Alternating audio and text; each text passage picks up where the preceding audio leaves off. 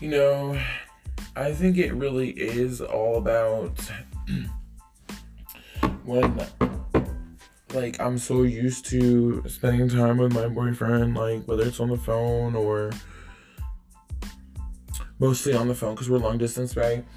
But, yeah, I guess I don't know. It's like when he disappears, I have no idea what the fuck to do with myself. So I'm just sitting here like, oh my god, like I'm going completely crazy. I'm having anxiety. I'm pretty sure I'm gonna need to take a pill, okay? Because I'm having a panic attack without him here. Yeah.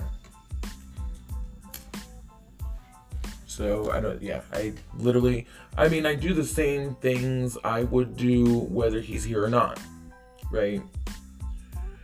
And it's like I felt like I needed some space away from him, but then now he's gone. Like I probably did need a little bit of space because I think he was getting on my nerves earlier.